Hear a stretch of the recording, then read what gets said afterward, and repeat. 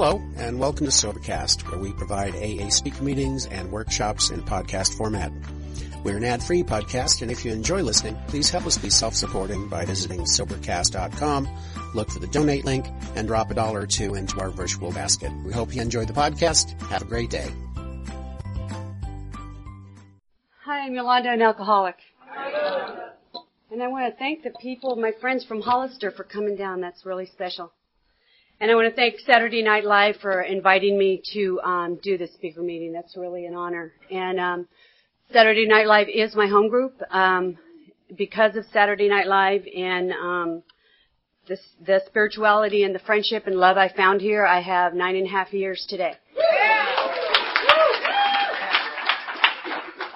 And qualifying myself, you know, talking about your stories as time goes on, it's almost like you can't see that. In the beginning of my sobriety, I almost relived my past on a daily basis. All the time, it was like present there.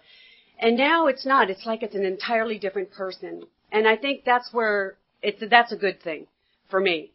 I don't want to be that person that I came in here as. And in order to do that, I have to do a few simple things. And most of those are right here. And they're in this the blue book, which is our big book, and the 12 by 12. That's not the 12 by 12. Anyway, the 12 by 12. And this is where I learned how to be the person that I am today. I didn't come here having any skills. I didn't come here because I just woke up one day and said, gee, I think I'll join AA. This, for me, was literally the last house on the block. I'd hit a bottom that only you individually can hit. You know, sometimes people learn from getting arrested the first time. Others learn by, something bad happening. It's the three characters that they talk about in the big book. You know, the people that can stop because something happens in their family. They can, there's 3 types. I'm the classic alcoholic. I could not stop. I definitely needed help. And even though I went to many psychologists, psychiatrists, and counselors, that wasn't the kind of help that worked for me. You know, I needed to talk to another alcoholic addict. And my story, for those who may be offended, includes drugs, because that's what it was in my era, and that's what it is in most people's life. But my drug of choice was alcohol, because when all was said and done, that's where I went. So to qualify myself, this is a really hairy story, and but the sequel is really good, because it's like a horror story, and unfortunately, it's my story. And but I really like that. No matter, I've already been to hell. You know, I'm not in hell anymore. I know what it's like to have peace in my life. I know what serenity is all about, and I learned that by doing the steps and doing the inventories and doing the 8th and 9th step, which means making amends to people. And a lot of stuff was lifted for me, because what I learned as a child was to stop feeling. So what do you do with all that stuff? I stuffed a lot of things as time went on, and it took me a long time and here you hear about more shall be revealed. And that's exactly the way it was. God never gives you more than you can handle at any time, I believe. And that's one thing I want to clarify is, however I translate this book, however I tell my story, however I do, it's mine. It's just how I do it. Everybody, you know, deciphers this program in their own way, and that's the good thing. That's the great thing about it. You can have your own God, the Gucci God, whatever it is for you. And, nobody makes you do anything. These are suggested. And if you don't want to do them, then you're welcome to your own misery. All I can tell you is that I came in here, started coming to Alcoholics Anonymous in 1984, and I didn't get it. I couldn't talk to anybody. I couldn't tell you I needed help. I was a survivor. I could do it by myself. Thank you very much. And what I found as time went on is that I wasn't doing it very well. I kept going to jail. I kept losing jobs. Pretty soon at the end, I was sleeping on my daughter's floor. That's how well I was handling myself. So there's step 1. My life was totally unmanageable. And towards the end, it was like I was just holding on to the times in between I wasn't drinking. But when I had to do what I had to do, and then all hell was, it was a disaster every time. You know, I mentioned Monday when I chaired that, you know, a lot of people talk about the good times and stuff. And, you know, my drinking didn't start off that way. It was bad all the time. And you think somewhere I would have gotten a clue that maybe this was not what I should be doing. But I really, truly believe I knew no other way. And what Alcoholics Anonymous gave me is another way. It showed me that I did have choices. And I really thought I was destined to live the same life my mother had led. I really thought that I was destined to be just miserable in my own skin forever. And when I saw other people here and I watched them before I could do anything, I watched other people get better. So then the second phase comes in, and that's when your mind tells you, but not for you. Everybody else it's going to work for, but you're going to be that exception. Because, you know, you always try to make yourself apart, away from the regular people. I was never a part of anything. I was always a loner. I always stayed in my own stuff. And that way, I didn't get hurt. That way, I didn't have to hurt you. And it was just safer that way. But what I was doing is I was slowly dying inside, too. When your heart is so closed and so cold that you can't feel anymore, what is life? What quality of life is that? And I truly shut feelings off so that I wouldn't be hurt anymore. And those feelings started when I was really young. You know, my mother, like I said, she was an alcoholic. She doesn't drink today. She did do Alcoholics Anonymous for about 7 years. She said, this shit doesn't work, but she's still not drinking, so maybe it's something worked there. And I remember when she told me that, I was so excited because I thought we could finally have some kind of connection. And then she said, that shit doesn't work, and I was just devastated. It's like, So anyway, I was an unwanted child. And my mother gave me up for adoption, and my grandparents said, we don't give our children away. They're Catholic, so they didn't believe in giving their children away. So they adopted me. And they didn't adopt me legally. What they did is they just took me over. And so I lived with them for a while, and I was young, so I don't know. All I know is what I've heard in that part. And that part was that I kept going back and forth. To my mother, to my grandparents, to my aunt, and I was just going from house to house. Finally, I settled in with my grandmother and grandfather for a while, and one day they said, we're going to take you to your mother. Well, along the way, my grandmother forgot that she told me my mother was dead. So I'm wondering, what mother? I don't, you know, who? I mean, they didn't believe in explanations to children when they were in my day, you know. Nobody told you the whole thing. You just picked your little suitcase up and we're going. So what happened is they brought me to Chicago, and that's where my mother lived. She was married, and she had a little boy.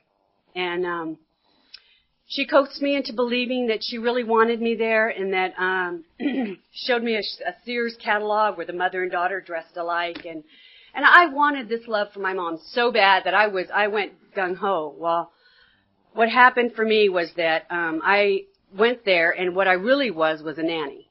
You know, it was like this little Cinderella story. I was put in this little tiny room, and I remember this room faced out into the main street, and I used to just sit there and cry and wonder, why me? Why does all this shit have to happen to me? I didn't ask to be born.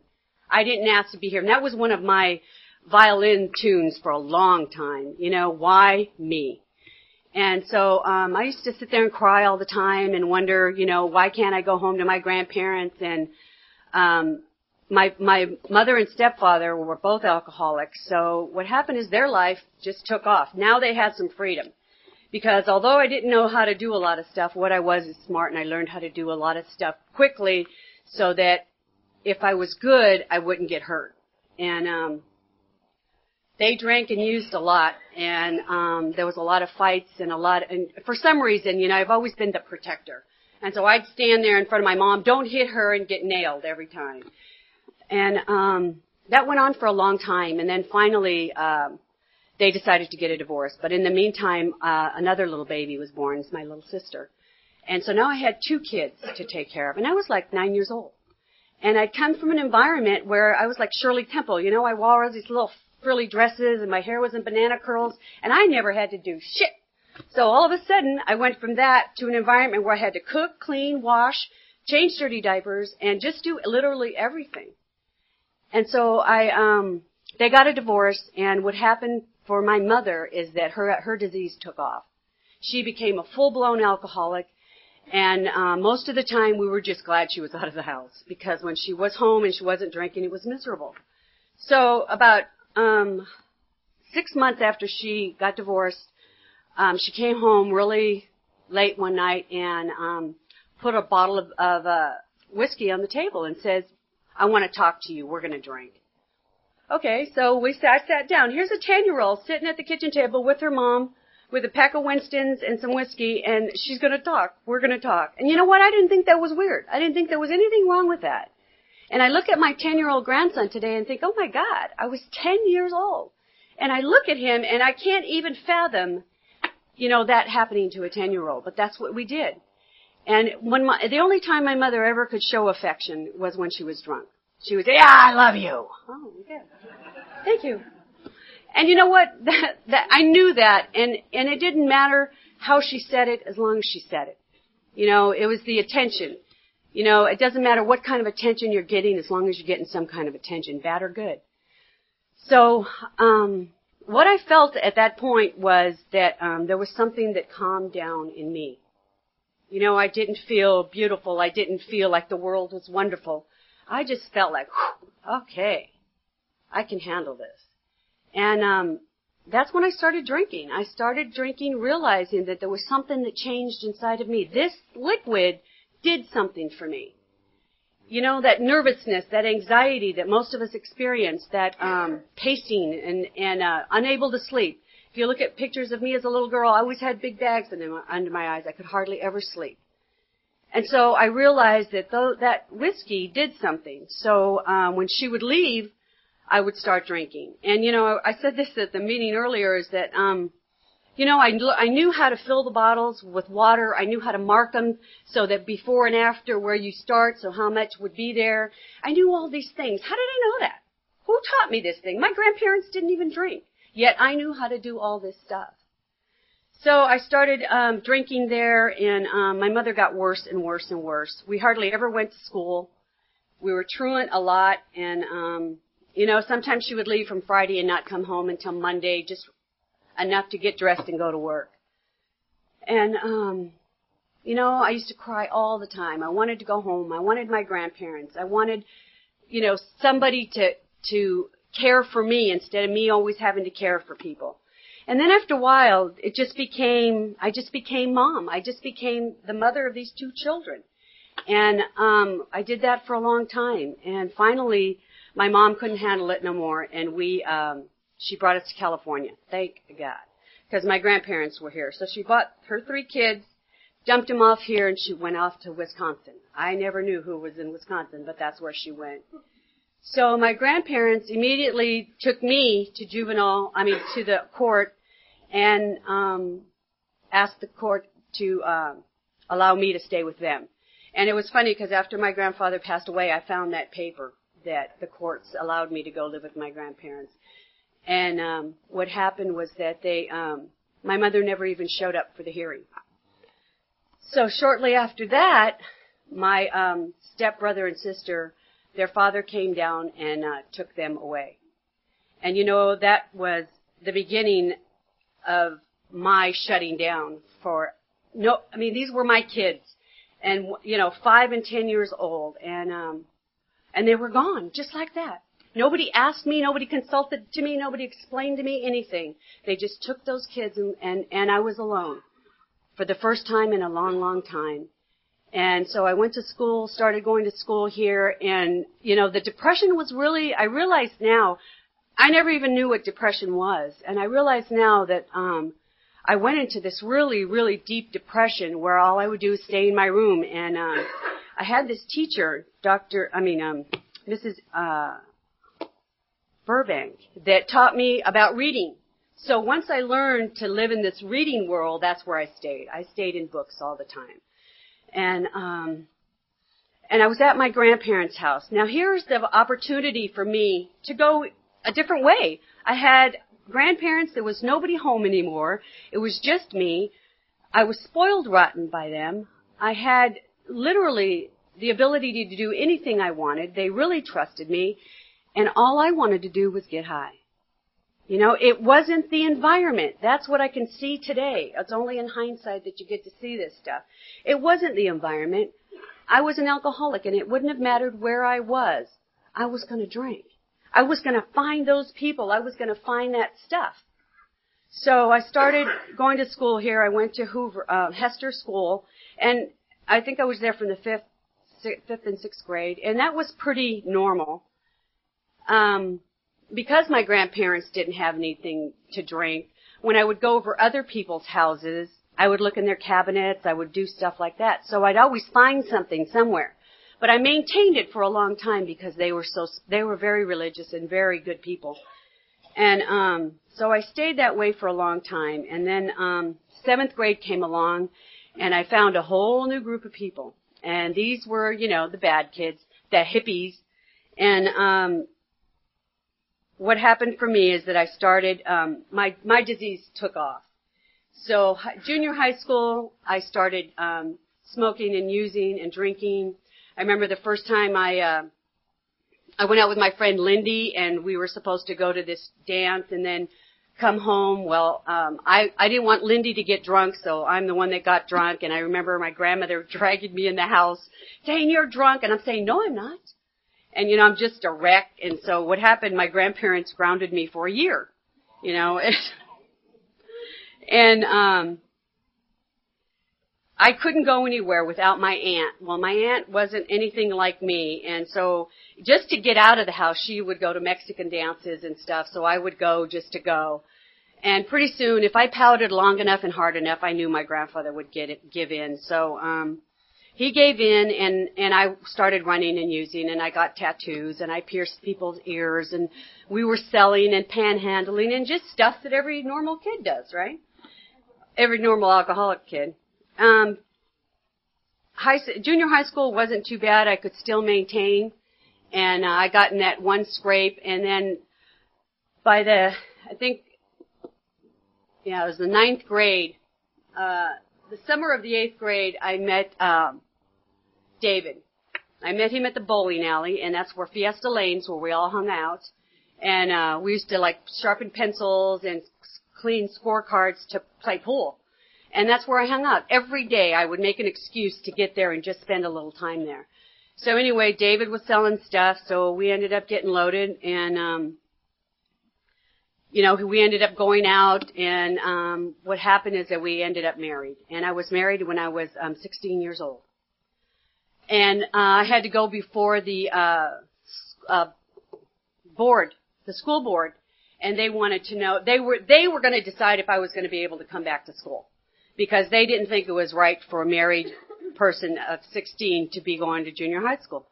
So I went before the board, and they asked me all kinds of questions, and mostly I told them it's none of your business. You know, whatever I do in my private life is not anything that's going to be happening in school. So they allowed me to go back to school. And so then I had a party house, right? I mean, I was the one with the car. I could buy booze.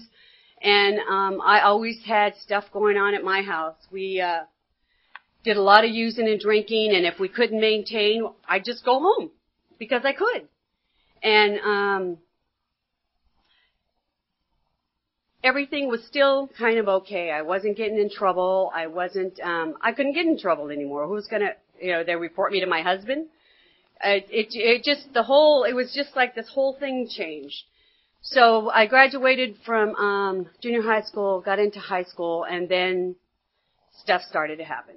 I was now emancipated, and I got stopped one time, the first time, and it was me and my brother-in-law and one of his friends. We were downtown First Street, and I guess I wasn't driving very well.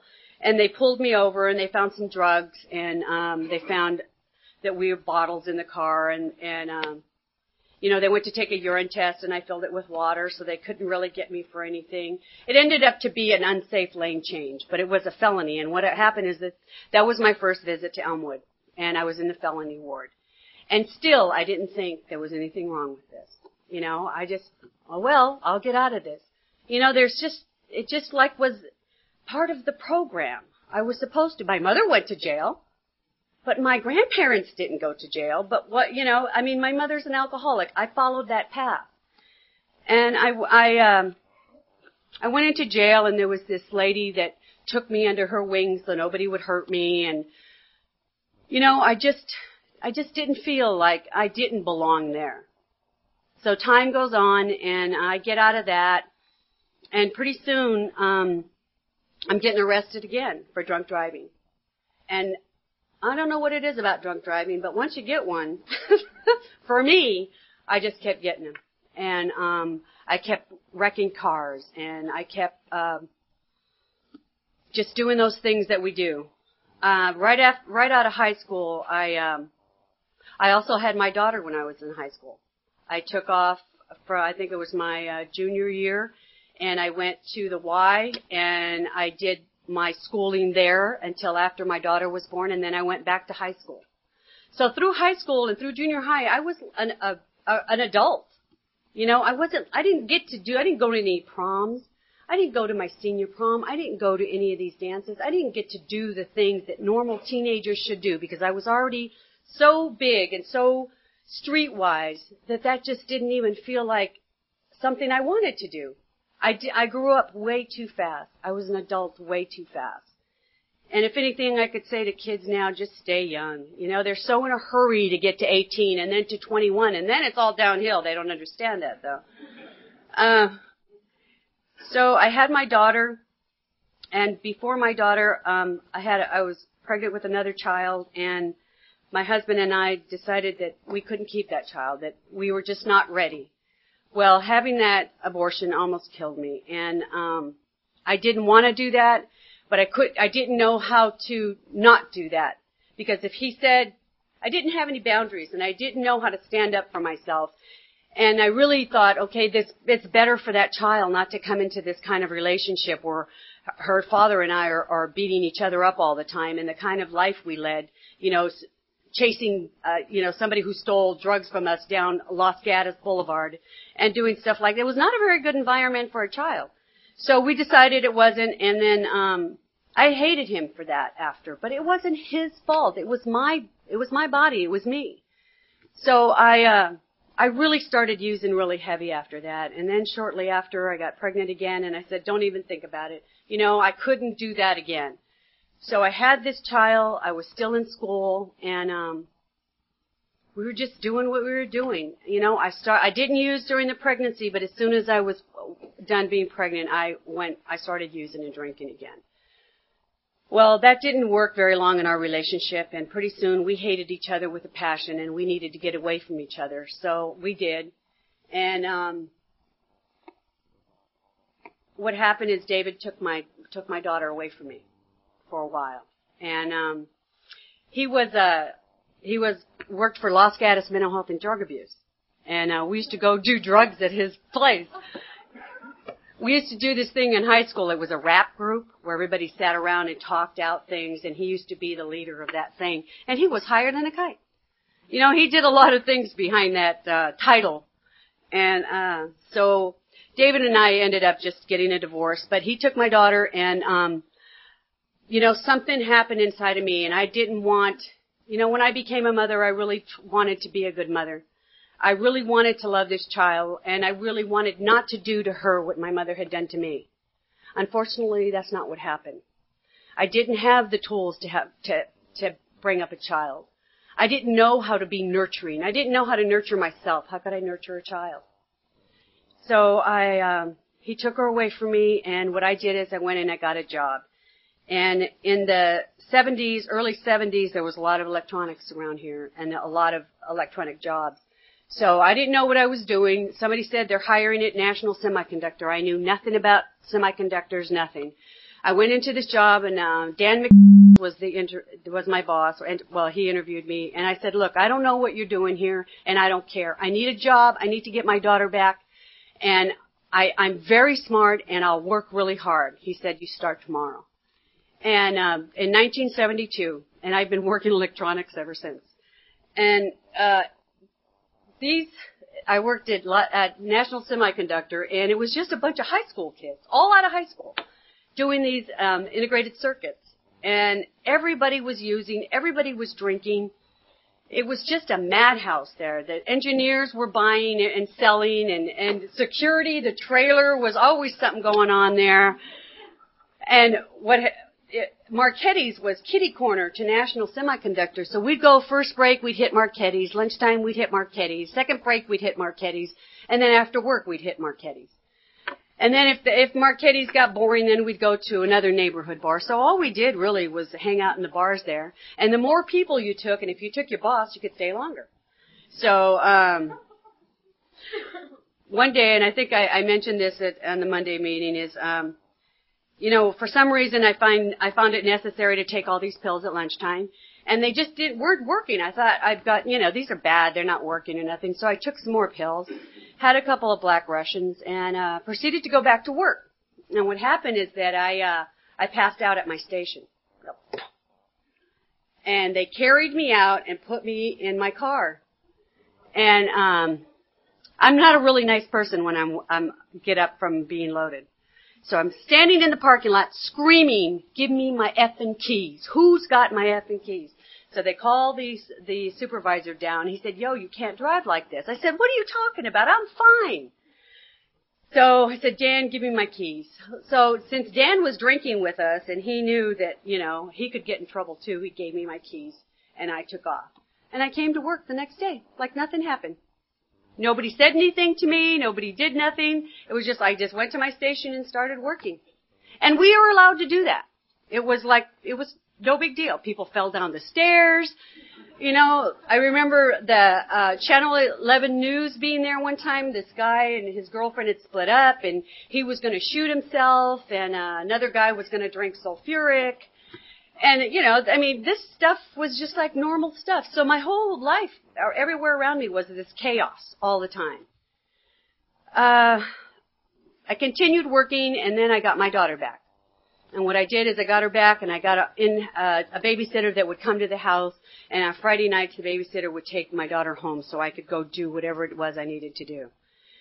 So once I learned how to have money and how to take care of myself, things became a lot easier. Then I was in charge. Then I was in control. And for alcoholics, you know what that means. I'm in control of everything. And my daughter's getting bigger. She's getting more aware of what's going on, and I'm trying to hide things more. I started getting arrested a lot more, and it wasn't good. I worked for a while. You can just see the progression of my disease. My first job was like 6 years. My second job was 5 years, and then it's 1 and 2, 1 and 2, 1 and 2. I'd get pissed off, say, F you, I'm out of here, walk across the street and get another job. You could do that then. You can't do that today. It takes you months to get a job. But in the process, getting arrested, and then I started getting little slips. And in 1984, I came to Alcoholics Anonymous in Sunnyvale for the first time on my own. And I really, really wanted to change things. I was so sick and tired of being sick and tired. I was tired of the arrests. I was tired of the drunks. I was tired of everything, of being sick all the time. I remember being sick and then trying to get all the poison out of my body and going running and being dizzy and, just this vicious cycle of trying to get well and then drinking and trying to get well again and being so sick that I couldn't get out of bed or couldn't get off the couch. It was just a vicious cycle, and I still didn't get it, that there was something wrong with me, that this disease was killing me, that there was a way out. In 84, I hit Alcoholics Anonymous. I'd heard about it from my mom, and I don't know what central office. I remember hearing from somewhere that you could call central office. So I went to Sunnyvale, and the women were all there. I mean, they gave me phone numbers. I still have the same book from that time, first time I went there, and there's phone numbers in there. And I was just so proud that I couldn't ask for help. And not being able to ask for help kept me out there a lot longer. What I suggest to newcomers today, and what I always suggest to my sponsees, is take your pride and ego and stick it in a closet for a year. Give this program a full year. Work it like it should be worked. And if you're still not happy by the end of the year, your misery is still there. Take your pride and ego back. But for me, I know that my ego kept me out a lot longer because I couldn't ask for help. I couldn't ask you to help me. I couldn't say, I need you. I figured I can do this on my own. I read the books, but reading the books isn't all of it. It's a combination. There's a recipe here. It's the book, The Power of the People. We got to have all three in order to have a life that's worth living. So I started handing in papers and, signing them myself, having other people sign them, doing all this crazy stuff. And when I went there on my own, I really, truly wanted help. And I remember looking up at the person who was sharing that day and thinking, they pay that person to get up there. That person, they were happy and they were, their eyes were clear. And I'm thinking, yeah, like they've ever drank before in their lives. I wonder what actor this is. And it wasn't an actor. And I know that today, but I found out shortly after that. But I really believe that you guys paid somebody to come up here. And let me tell you about happy people. I hated happy people so much. There was this supervisor I had when I worked for Advanced Micro Devices. And I hated this man. He was so happy. He was just bubbly and just wanted to come in and have Hawaiian Day and do all these things. And I just thought, I want to make him miserable. It was like I made it my goal to make him miserable. And I did. I made him so mad. We were standing in his office and he was pissed off at me because one more time took an hour and a half for lunch. So I was pretty well lit by the time I came back, and that's when I was working swing shift. And so I said, "So what, Gary? What are you going to do?" And so we start this battering back and forth. Pretty soon, I'm telling him to screw himself, and I see him getting madder and madder and tenser. And pretty soon, he forms fists. And I said, "Come on, let's do it." I wanted him to throw that punch so he could get fired and get the hell out of it. Because I wasn't going to throw it, but I know if he did, whoever hits first is the one that gets fired. So I stirred all that up so that he would be miserable. That's horrible. Because he was so happy and I couldn't stand it. I couldn't stand that he was happy. And you know what? I started working for VLSI in 97 or 6, whatever. And Gary was there. And I didn't get an interview. They hired me without an interview, without anything. And so I asked the manager later, I said, "How did I get in here without an interview?" He said Gary had told them that, Yolanda taught him everything he knew in electronics. And this is a man that I was standing toe-to-toe with, wanting him to hit me. And later on, the phone rang in the fab area, and I answered it, and it was Gary. And I said, "Gary, I just want to tell you that, I made amends to him." And he said, "Yolanda, I don't know what you're doing, but I really like the way you carry yourself today." Those are God things. I got the opportunity to make amends to him, and I took it. And, no, he didn't go around telling everybody what happened. He was truly a nice guy. And I could appreciate him after. And it was really funny that shortly, about 4 months after that, he came up and asked me, he says, "I know you don't drink anymore, and I want to know how you do that." Gary was an alcoholic, but he was trying to find the program.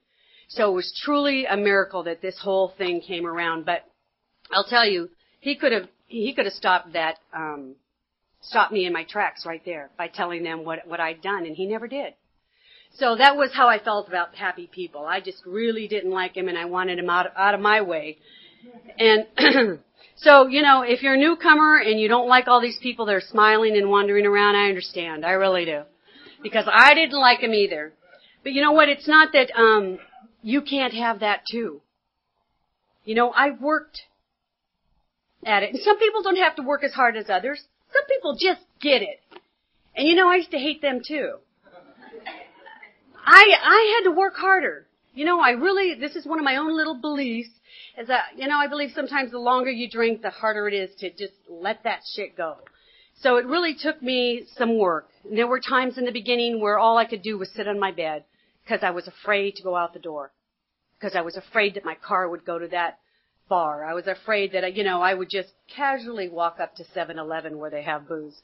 I really knew in the beginning I had all this fear. And the fear was of going back to the life that I had before. I really didn't want to do that. So I started going to AA, and I just couldn't get it. And what I know today is that I wasn't ready.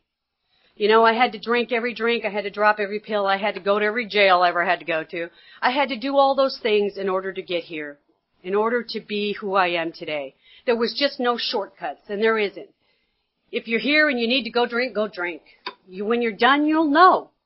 When I came here on July 26, 1992, to a woman's meeting at 3 o'clock, I knew I was done because I could hear what that woman up there was saying.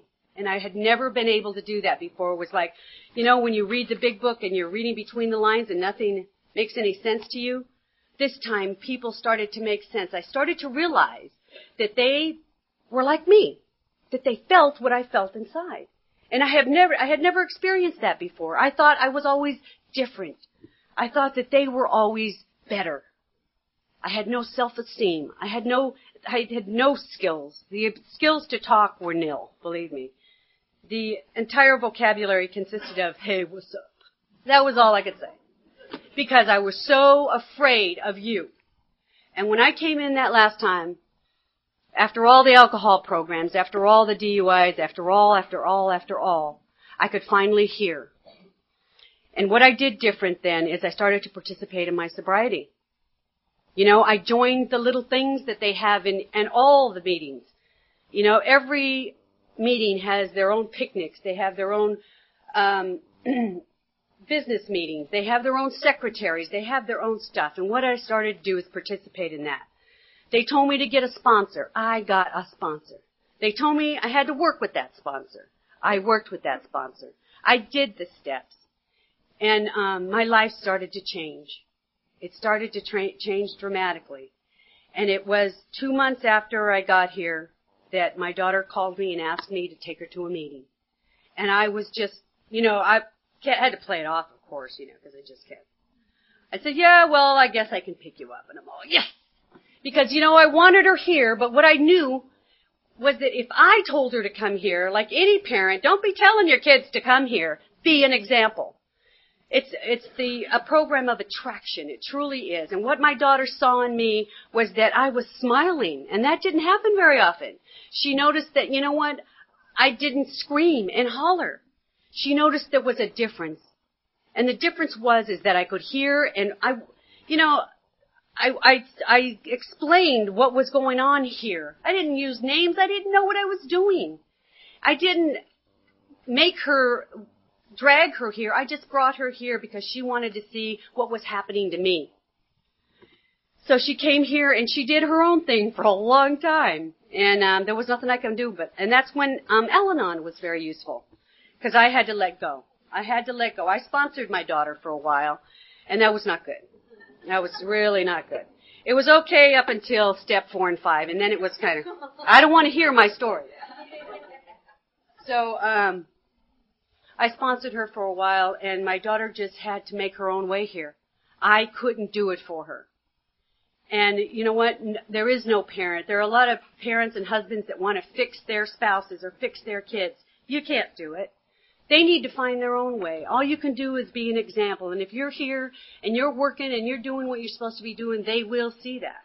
And they might not see it right away, but they'll always know that they have a place to go. So, my daughter and I were living together when we started this journey here in Campbell, and we both used to go to El Paseo, and it was wonderful. Saturday Night Live to me is like my refuge. It's like my church. It truly is. I never came here loaded. Actually, I never came to any meetings loaded, even in Sunnyvale. I wouldn't drink that day. Not to say I wouldn't drink after, but until that time was over, I would really try not to drink. Because this place just had something. And I don't care how corny that sounded. It sounded corny to me, too. I used to hear everybody at that time say everything was awesome. Oh, I was sick of awesome, I'll tell you. And all these little sayings that they have, think, and live and let live, and all these things, I didn't understand what they were talking about. And it wasn't until I read the big book, and I started going to meetings, and I started hanging around with the women, And I started sponsoring people that I really started to understand what this program was about. You know, we can sit here in this room and we can all be hella spiritual, you know, but it's out there. It's out there when somebody cuts you off. It's out there when you're pissed off at your old lady or your old man. It's out there when, you know, somebody, the clerk isn't fast enough. That's where we're supposed to use this stuff. You know, it's not for society to learn how to live with the alcoholic. It's for the alcoholic to learn how to live in society. And that means to practice these principles in all your affairs. And that hasn't been easy. I mean, I work for the woman from hell. You know, I've done these steps on my boss. Because I'm not very good at taking direction from other people. And I finally realized that Sandra represents something about my mom in me, you know, with me. So there was this clash, and we kept clashing and clashing. And then I found out that Sandra's youngest daughter is an alcoholic. And guess who sponsored Sandra for a while? You know, she came to me a lot. And I lent her a lot of tapes from AA. I bought her a book. And although she just wanted to try to understand the alcoholic, she picked up some of the principles here. And I hear her using some of our little sayings, because I use them all the time. And that's a direct result of me knowing this program, of me working in these books, of me working with others. Knowing that, you know what, now it wasn't that I had anything over Sandra because, you know, I knew about her daughter. It was that she needed something. And I was the alcoholic, and I was carrying that message, even if it wasn't to another alcoholic. Sandra's taken her daughter to meetings. You know, there's a lot of stuff. There's a lot of people that I know from the fellowship that are at my work. You know, and it's really wonderful, because if stuff goes down, I can go into their office, or we can walk around the building and talk. You know, I learned that I don't share my stuff with normies, because I really don't give a shit. And people don't understand the way we vent. They just don't. You know, when I'm venting and I'm trying to unload whatever's inside of me, what happens is that I truly am feeling those feelings as if it's just happened. I'm just as angry, and I'm just venting. And what I'm venting is trying to get it out, because I believe that by sharing it, you take the power out of it.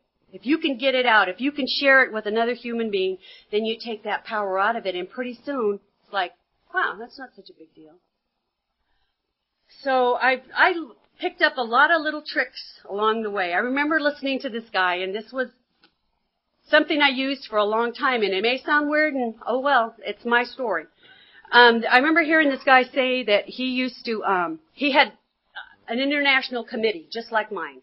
I used to have this committee that was in my head all the time, that was just there, constantly pulling me in different directions. And he told me that what he used to do is he used to pull over on the freeway, open the door, and tell them all to get the hell out. I said, okay, I could do that. Because I'm a visual kind of person. I really need that, okay, and I used to do that. When things were to open my front door, tell them all to get out. Just get out. I don't want anybody here today. You know, I did a lot of little weird things. They told me that I had to learn to love myself here. What the hell did that mean? I didn't know I needed to love myself. I didn't know how to love myself. I took care of myself. I took a bath. I took a shower. You know, I combed my hair. Well, I tried. You know, I did the things I thought I was supposed to do. But the nurturing that you give yourself, I had no clue.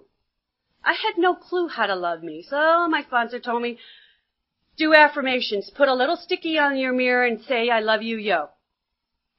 And I would say, I love you, yo, I love you, yo. I could not look in the mirror. For the longest time, I couldn't look in the mirror and say, I love you, yo. And time went on, and I started sponsoring women, and I learned how to nurture a woman, how to be there for her. I learned how to be a friend. I learned how to be a mother. I learned how to be a grandmother. And I learned these things here by watching other people. I am who I am today because you guys told me that I can take pieces from each and every one of you and incorporate it and be one. And I did that. I took this from her and this from him and all the parts I liked, and I got to be me. I built me. And when I built the person I wanted, I could look in the mirror and say, I love you. And you guys were still here through all that stuff. I remember my sponsors throwing me birthday parties and just going, oh my God, you know, the balloons and, you know, just hugs and stuff, and it just felt all wrong. And I was able to give it, but I wasn't able to receive it. And I kept just sitting there. Sometimes I would just have to sit on my hands just to get through this kind of stuff. And because I couldn't open my heart, because I kept believing that, if I open my heart to people, I'm going to get hurt. They're going to screw me some way. And I had to let all that shit go, because it doesn't matter. As long as I'm okay with me, I'm okay. I can be, no matter, and I tell this to my girls all the time, with or without anybody, you've got to be okay. If everybody leaves you today, you have to be okay. Because if we're not, we will die. I can't put it any plainer than that. You need to be number one in your program. You have to practice these 10 steps. 12 steps. Turned it down. If you make a goal list of 10 goals and your number one goal is not you in your sobriety, count the other 9 out. They will not happen. Because you know what? We are just always a slip away all the time. It could happen. I've heard people say how they, I'm always curious when people go out. Like, what did they do? What didn't they do? How did that happen? Why did it happen? I can't ask them, but I kind of make my own little surveys as to what went on. And most of the time, it's something that they're not doing. And they have to figure that out. I can't tell my sponsees why they can, to do something and this will absolutely work. I will tell you this, there is no manual for sponsors. We do not have a manual. You do the best you can. It's like raising a kid. Once you get past the, Dr. Spock, is that the guy that yeah. Okay, once you get past him, it's like making your best guess sometimes of how you're raising your kids. And sometimes you're lucky enough to have 2, so the mistakes you made on 1, you can fix on 2. I only had 1, so there was, that was it. So, I come to this program, and, like I said, in July 26, 1992, I'd had enough. And, I came here and I wanted what you had. And I was willing to go to any lengths to get it. And I did all the silly little picnics, and I did all the dances, and I did the secretary thing, and I did it all. And I had to do it again, and I had to do it again because I wanted to stay here. I've lost people in sobriety. I lost my grandmother a couple of years ago, who was my mom. I've gone to jail in sobriety, and I'll tell you this, I don't belong there anymore. I had no shield. When I went there before, I had Shira, don't mess with me and we'll be fine. I didn't have that anymore. The exterior wasn't the same. It wasn't that hard-ass person anymore. That wasn't there. So I didn't belong there anymore. I didn't want to be there anymore. And it was just on something that I hadn't cleaned up before I got sober.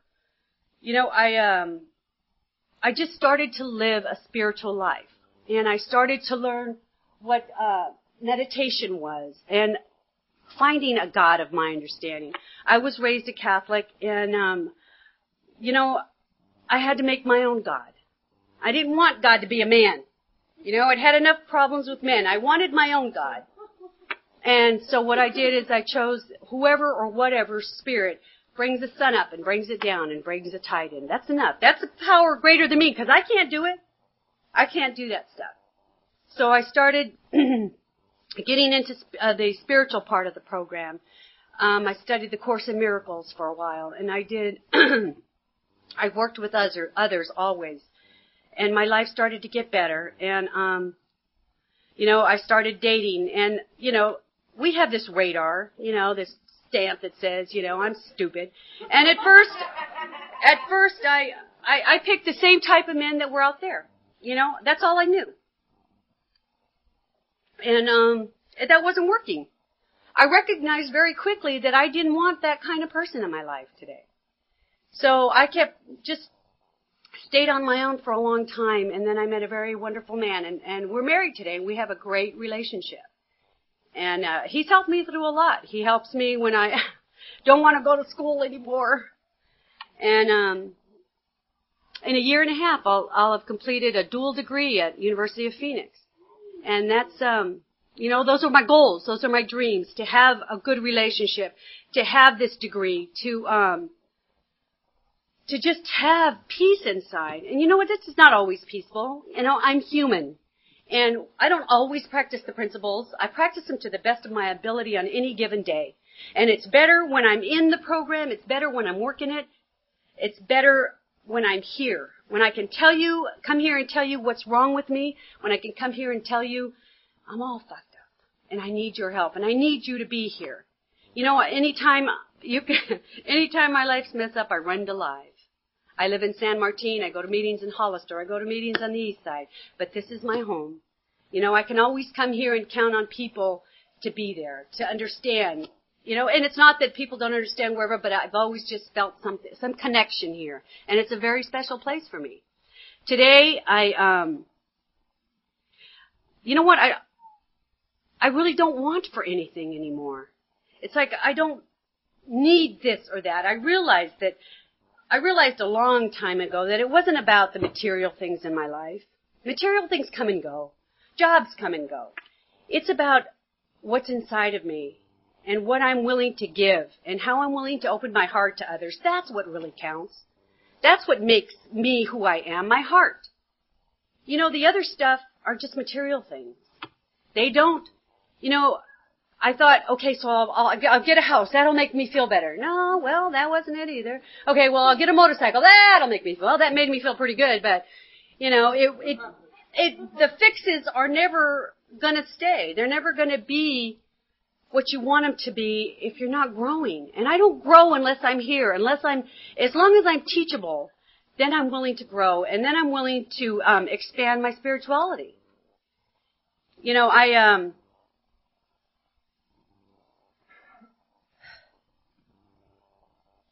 I really wanted a lot of things in my life, and I know today that I've received them all, and that's a direct result of working in Alcoholics Anonymous. That's a direct result of being what they told me to do in the beginning of this program, is willing to go to any length. Willing to go to any length. You know, and my first sponsor was really good at showing me the way in this program. She is very active in this program. And I admired her for that. And I wanted to be that kind of sponsor. And I wanted to show what I do as I go through each step individually. We read each step together. That's a pain in the ass. But you know what? I want to give them that. I want to give people what I have been so freely given. I want them to understand that they don't have to live in misery, that you don't have to feel like life is not worth living anymore. Because if life is so bad in here, then what's the difference from outside? You gotta be here, you gotta do something different. You can't come here, you can come here, but coming here and just doing the same old shit is not gonna get you anything but the same old shit. And we don't get that in the beginning. You know, like it was read, you know, we just feel like we can take an easier, softer way. The easier, softer way is AA. It really is. And it's not, and you won't know that until you're ready to know that. And then you get here and after a while you think, I'm recovered. I'm cured. So we rest on our laurels for a while, and what happens is that we get slapped into reality real fast because it's only a daily reprieve. Shira is there, and I don't like her. And the way I keep her out of your way and out of my way is to stay in this program. I don't need her anymore.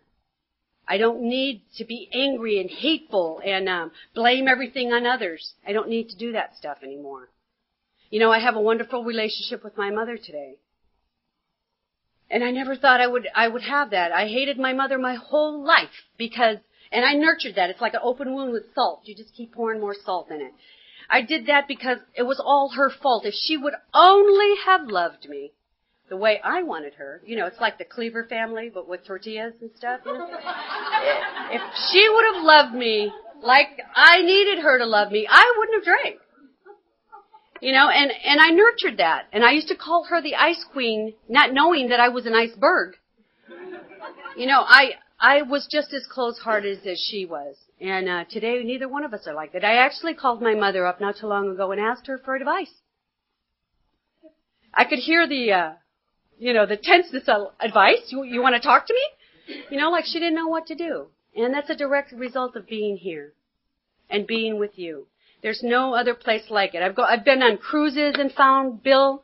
I've been, to Reno, I've been to Tahoe, I find Bill. You can find Bill anywhere. And all the meetings and all the people, it's just a wonderful thing. So if I can leave you with anything, it's the book, The Power in the People. It's a recipe that works. You need all three to stay complete and whole. And the alcoholic is always there. It's always going to be there. It's just what you do in the meantime not to drink and not to use. Thank you.